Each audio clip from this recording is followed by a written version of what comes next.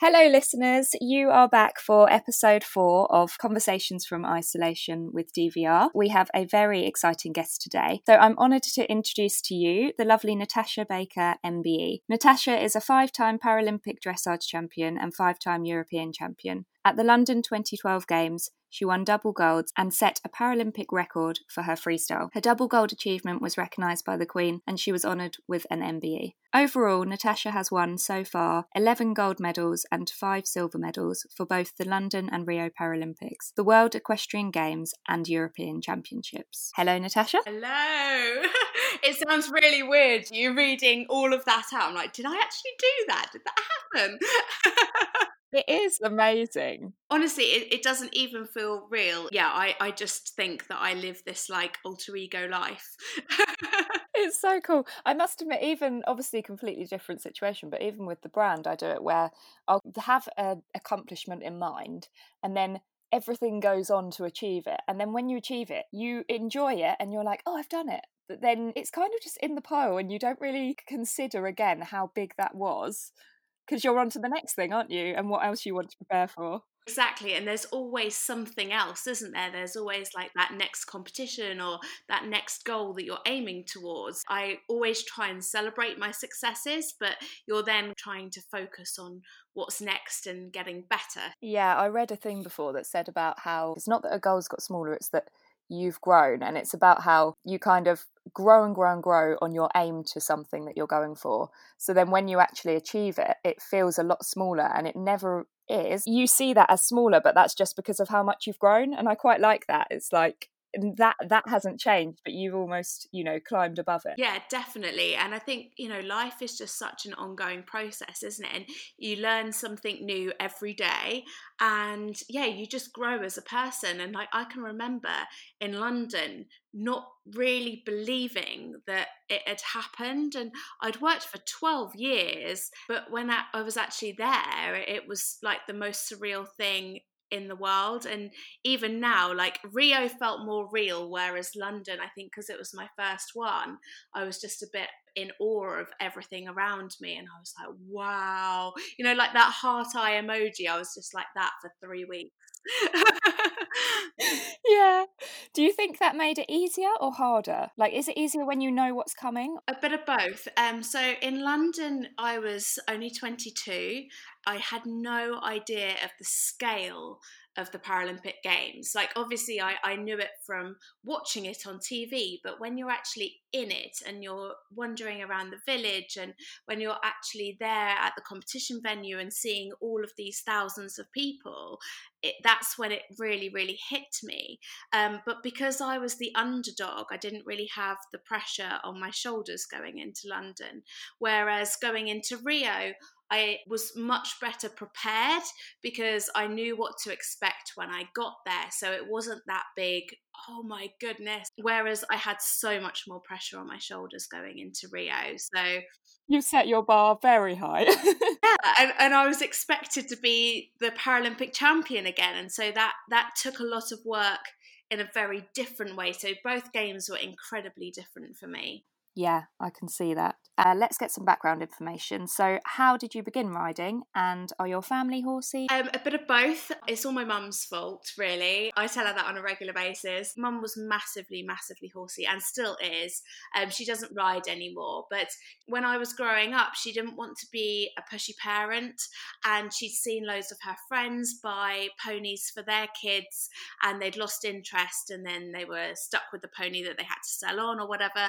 And so I had to ask to ride every time, and I had to kind of show willing and show a passion for it. And I did loads of other things as a school child. So I went to swimming classes, I did brownies, I played the piano, I played the violin really badly. Me too, I join you. So bad. Like, mum dreaded me practicing. My parents are so thrilled when I stopped. Oh dear. I thought I'd got to quite a high level as well, but apparently not. I think it's one of those instruments you have to be like exceptionally good at to make sound good. And I was definitely not that person. So yeah, and like all of those other things just kind of fell away, but riding was always something that I wanted to do. And we didn't really have a pony at the yard that was suitable for me because of my disability, and so I was having regular physiotherapy at school. And one day my physio called my mum and said, can you please take Natasha riding? She is driving me mad because she won't talk about anything other than horses. And it's all thanks to Catherine, really, because she got me into the RDA, and I guess the rest is history. Oh, that's really nice. So what is your disability and how has it affected how you had to learn to ride? So it's called transverse myelitis. It's a really, really rare neurological virus that I caught when I was a baby. It basically attacks the nerves in a section across the spine, and I was born without a thyroid, so I had a weakened immune system anyway, and they think that that's probably why it attacked. It was just one of those things. I love being very rare, which is quite cool. And it's even rarer for a baby to get it. So yeah, I was 14 months old and literally collapsed one night. My mum picked me up, like brushed me off, had a bath, had dinner, went to bed completely normal, and woke up like a rag doll. I couldn't cry, I couldn't talk, I couldn't move any part of my body. So really, really scary for my parents. And my dad was a greengrocer at the time, so he'd gone to market, and so mum was all on her own when she found me. So yeah, incredibly scary. They originally thought that it was Guillain-Barré syndrome, which you can make a full recovery from, but more tests and we found out that it was actually transverse myelitis. Some people can make a full recovery, but my nerve damage had gone too far, and so I was left with nerve damage in my spine and weakness in my legs. Because I was so young, I don't remember at all my life beforehand. So this is kind of normal to me. So I don't really remember having to learn how to walk again. But when I'm riding, I can't use my legs at all. They are completely useless. They just hang. My left one is really loose. My right one is really tight. So if you see videos of me, my legs might be flapping, but that is completely involuntary movement. So I retrain all of my horses to the use of my voice, and I can also use my upper body, so I can position my seat in a particular way, and that also obviously then has an influence on the horse too. Yeah, definitely. So day to day, how does that affect you? So I can walk short distances with my walking sticks. I've recently started using two because I found in my riding I was really one-sided. I always used to, growing up, use my walking stick in my left hand because my right leg is weaker. It gave me the support, but I was finding that I was very one-side dominant.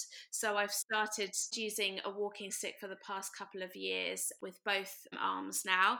And then I have a really cool pink mobility scooter called Jordan. And I also have a wheelchair. The wheelchair is easier for me to get in and out of the car. So I tend to use that when I go shopping, when I'm allowed, when I'm not in isolation. And then I use my scooter for the competitions and stuff. She's more of like a four-wheel drive kind of version, so I can get around on her much easier, like around the yard and those kind of environments. Can I ask you something? You know how you said one of your legs is tight? Does physio on your legs help? Do you still have that? I know you said you had that at school. Yeah, massively. I go to physio every single week, and that's what I'm actually really struggling with, being in lockdown, not being able to go. So yeah, having physio every week is really important because I tend to, because my upper body is really strong. Like as a child, I couldn't use my legs at all, so I couldn't even walk when it first happened. And so I used to drag myself along using my upper body, and on the floor I pull myself up. So everybody thinks that I've been like working out in the gym, but actually I've just got these massive biceps from just having to get around using my upper body. Well, you don't realise how heavy, like, even one limb is on us until it's kind of not in use. Last year, my granddad had motor neuron disease. But just when his arms went and then we'd move them for him, the weight So I can imagine the amount that you were pushing up kind of even as a child, it's proper workouts, isn't it? Yeah, definitely. I mean, my mum feels it when she legs me up onto the horses because, like, I get on a block, but then I can't jump. Like, I can't push myself off the block to get on. So she's always calls me a dead weight. But I literally am because, I haven't got that ability. So I'm kind of pulling up rather than pushing up. But yeah, limbs are incredibly heavy. Was it easy to find a local RDA and find out where to train? I was really, really lucky because my school had good links to South Bucks RDA, which was my local RDA group, but they are so busy and they were back then. They didn't have a single slot for me. So because I was quite local, what we did was my mum always used to teach other people, give riding lessons on a Saturday. And my dad, as I said, was a greengrocer. So my granddad used to call up every Saturday morning and say, have you got a space? And they would be like, yep, somebody's called in sick and so they can't come for their riding slot, come in at this time. And we used to literally be able to drop everything and my granddad used to take me there. And I think the RDA could see how dedicated we were as a family to really make it possible for me to be able to ride. And so as soon as the slot came through, I was put straight in it and had then regular weekly sessions. But the RDA has developed so much since I first started there. And now normal riding schools can have RDA slots within their weekly sessions. And there's so many more centres opening up now that although they are so busy, it is slightly more available than it was 22 years ago. How important was riding to you when growing up? Massively, and from every single aspect as well. So I think mentally it was really good because riding kind of gives me that freedom that I don't get from being able to run around, especially at school, because you want to be down with the kids, you want to be running around the playground, and I couldn't do that. So for me growing up, being able to get on and do things the same as able-bodied children could, or if not better, that was a massive plus for me. Yeah, and it must have been a massive confidence boost as well. It must have felt really, really great. Hugely. But also physically, it's really helped me with my disability as well. It's given me strength and tone in my body that I wouldn't be able to get from doing anything else. So there's plenty of benefit. Also for mental health, obviously, just being around the animals. It's made me realise, especially at the moment when we are in lockdown, how important that time with the animals is. And I haven't got quite so much access as I normally would have at the moment. And so really not taking that time for granted. I just love being around horses and my dog. They don't judge you. They take you for what you are and they listen and take everything in and just offer you comfort like nothing else. And that's so special. 100%.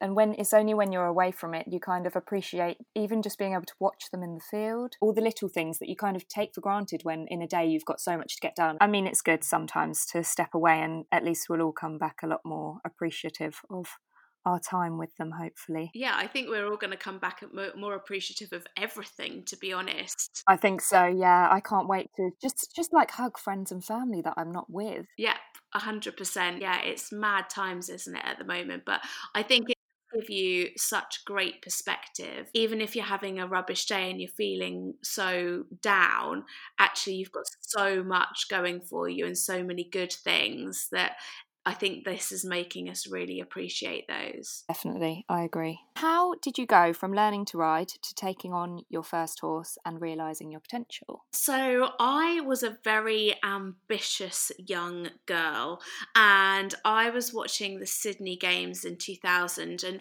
by this time I'd been at South Bucks RDA for about 2 years and I was doing kind of just general stuff, and I watched the Sydney 2000 Games with my parents and I saw dressage for the first time and I was totally mesmerised by the dancing horses. And I saw Lee Pearson, who is the most successful para dressage rider of all time. I saw his disability and I thought, well, if he can do it, there's no reason why I can't do it.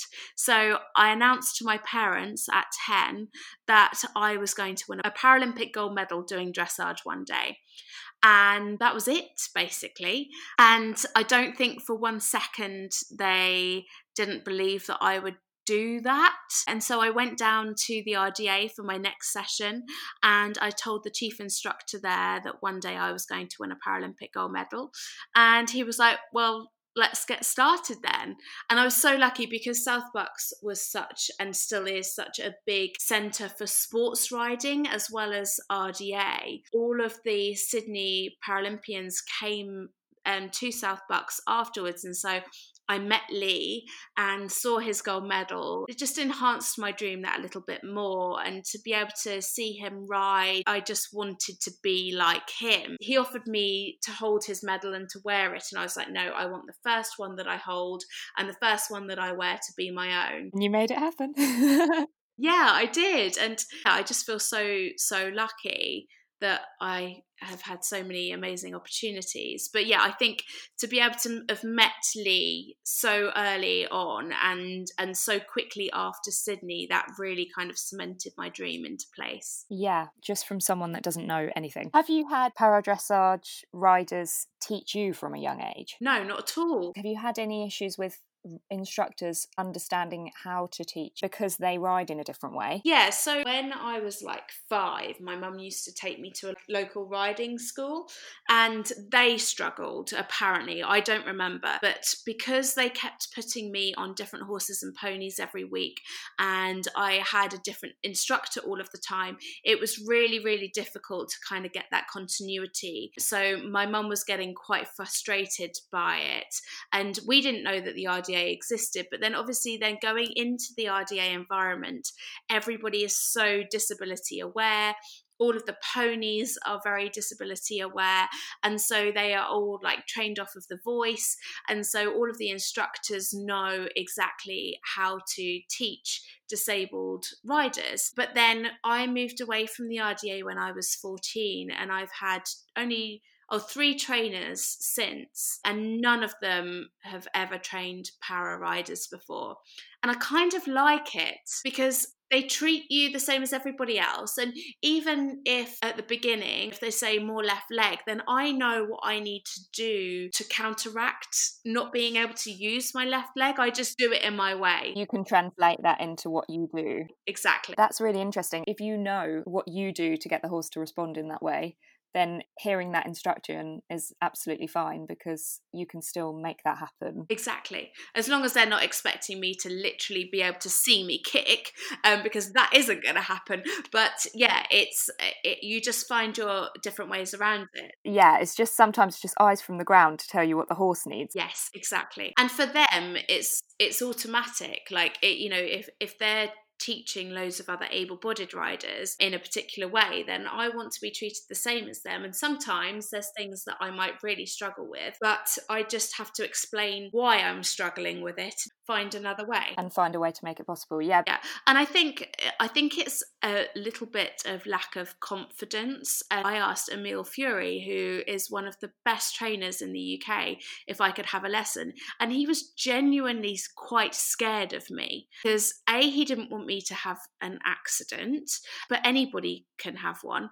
But also he didn't want to offend me by saying something like use your leg. But I think as soon as they realise that actually we're not that fussed about being politically correct, you just crack on and get on with it. I loved my lessons and trained me for like 3-4 years. So yeah, it does work. Definitely. And I've had really tough trainers as well, which is a good thing. Like, yeah, that they've really been on top of me the whole way, haven't let me get away with anything, and been really strict. And my mum's the same in her riding as well. And I think that's a really good discipline to have, is to be really hard on yourself. If something isn't good enough, then you do it until it is. From thinking back to when I was younger, and anything where I've learned big lessons, they've been where I have had the sort of teacher that I'd want to cry.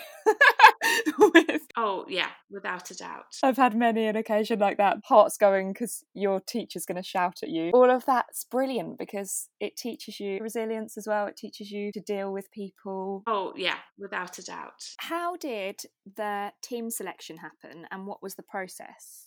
Team selection is run from the 1st of January every year. So that applies to World Championships, European Championships and Paralympic Championships. So take this year, for example, obviously we were trying to qualify for Tokyo. So my plan this year was to do the Winter Championships, then do an international in May.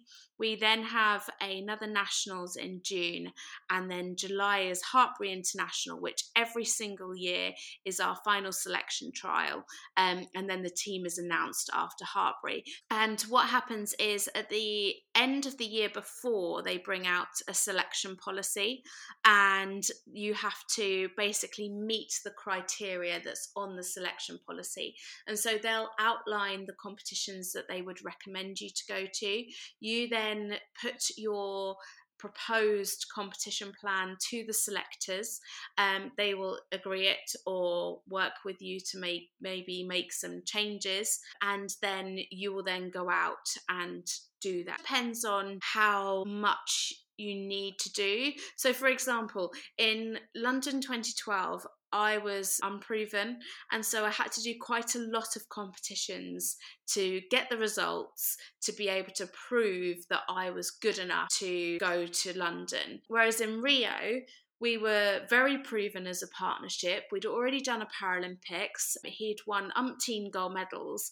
And so I could do a lot less. And that was, I guess, the difference then to now was I've proven myself. I just need to prove myself on Lottie. So you have to know your horse and know how much you need to do. But yeah, the selectors pretty much tell you what you need to do to be able to achieve it. But even if you're winning and getting really high scores, that doesn't necessarily mean that you're going to get the call up to the games, because they factor in so many different things like the fitness of the horse, the fitness of the rider, international scores, so scores from other successful countries and team selection from those countries as well.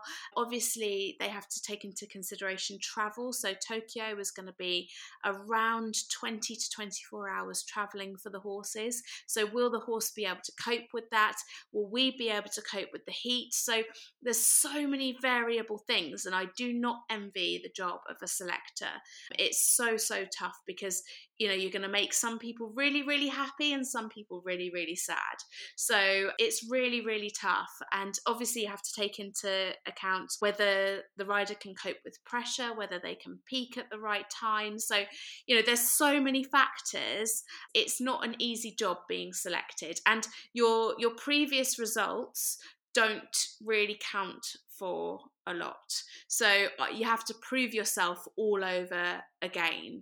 Horses can change, and you can have a bad winter, come back and the horse does not perform quite so well the following year. Yeah, definitely. So how did you find your trip to Rio? Were you nervous about doing the travel with the horse? I was less nervous than some of the others because in 2015 I took JP to Qatar, and they have a competition in Doha, and so he'd already flown, and he had flown, Lee and I decided to do it together, and so he and Zion flown together, and so I knew how he reacted to flying. He was buddied up with Zion again, so I knew that those two boys would look after themselves. And I mean, it's always a worry because you are literally passing your pride and joy over to somebody else. That's quite daunting, but he was such a good boy that I had no doubts that he would be okay. Oh, bless. And it must feel really weird when you turn up in a country and your horse is there. It's so bizarre. He was so happy to see me as well when I got to Rio. It was so lovely. So how did you go from having your riding lessons to getting your first horse? When I was 13, that was when we decided that I needed to make a step up from the RDA ponies. And the RDA gave me the opportunity to ride lots of different horses and ponies and gain so much experience from that. And I think that was invaluable. But I needed to make that progression onto my own horse. And so we found Charlie. He was Pammy Hutton's, Charlie Hutton's horse. He was bred for Charlie, and he was also called Charlie. And he was 7, and he had done a bit of everything, a bit of jumping, a bit of cross country, a bit of dressage. And he was such a great stepping stone for me. He was really naughty. He bucked me off so many times. He very quickly got to grips with my disability, and it was the first horse that I had ridden that hadn't been ridden by a para rider.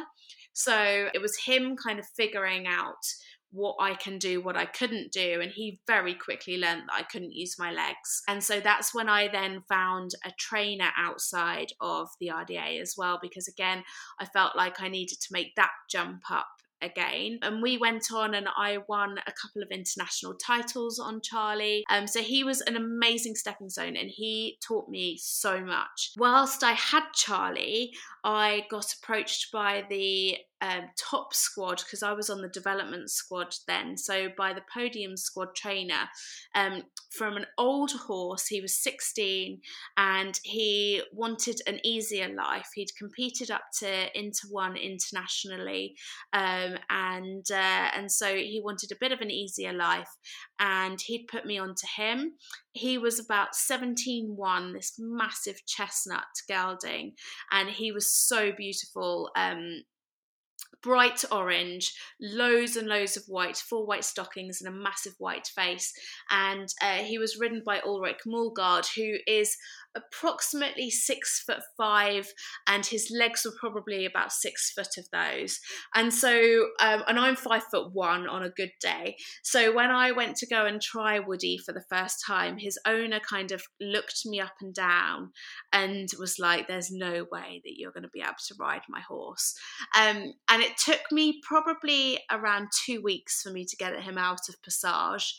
But he was an amazing schoolmaster for me. I learnt all of the tricks on him, and we went out and competed internationally, and was incredibly successful.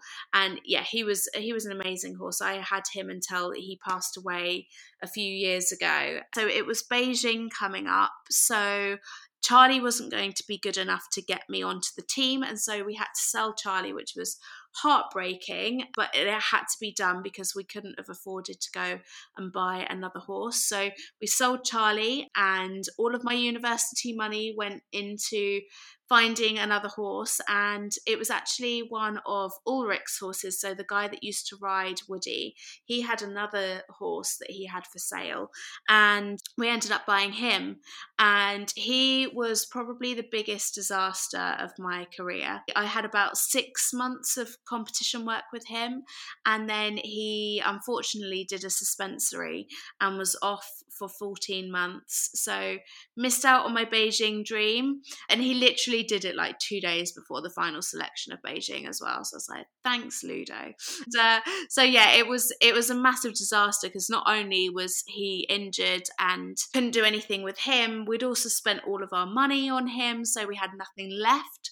So begged and borrowed some money and got a very small amount of money together and went looking for another horse, which was a real challenge because horses obviously don't come cheap, not when you want a gold medal winning horse. And went to a yard, and it was a beautiful yard that the guy that owned it rented off to another dressage rider, and we went to look at his horses, and it wasn't the right one for me. And we had a cup of tea afterwards because he's a great friend of mine. We were chatting away to Louise, and JP walked past, and both Mum and I looked, and we were like, that's the one. And so I left my contact details with Louise to pass on to Christian, because JP was owned by the owner of the yard.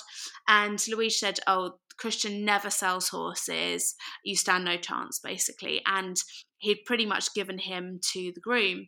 So we were like, well, I'll leave it anyway. And then a couple of weeks later, I got a phone call from Christian saying, "I hear you like my horse. Would you like to come and ride him?" Obviously jumped at the opportunity, and we ended up getting him in the August of 2009. 2010, I was selected as reserve for the World Games.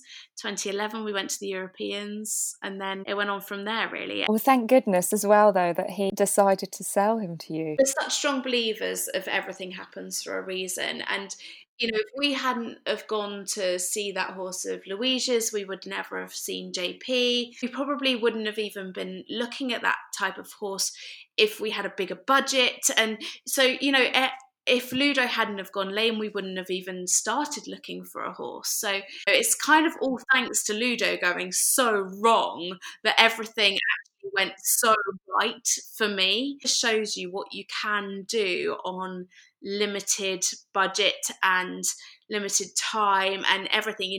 When you're so passionate about something and when you want something so much, you'll do anything to make it happen. And I guess that showed our resilience, really. There's always something positive that comes out of something negative, and it might take a really long time for that good thing to surface, but it will be there if you look for it and if you want it as well. Like I could have very easily been really down in the dopes and like given up. I've been really negative about the Ludo thing, but it's you have to brush yourself off and get back on and carry on going.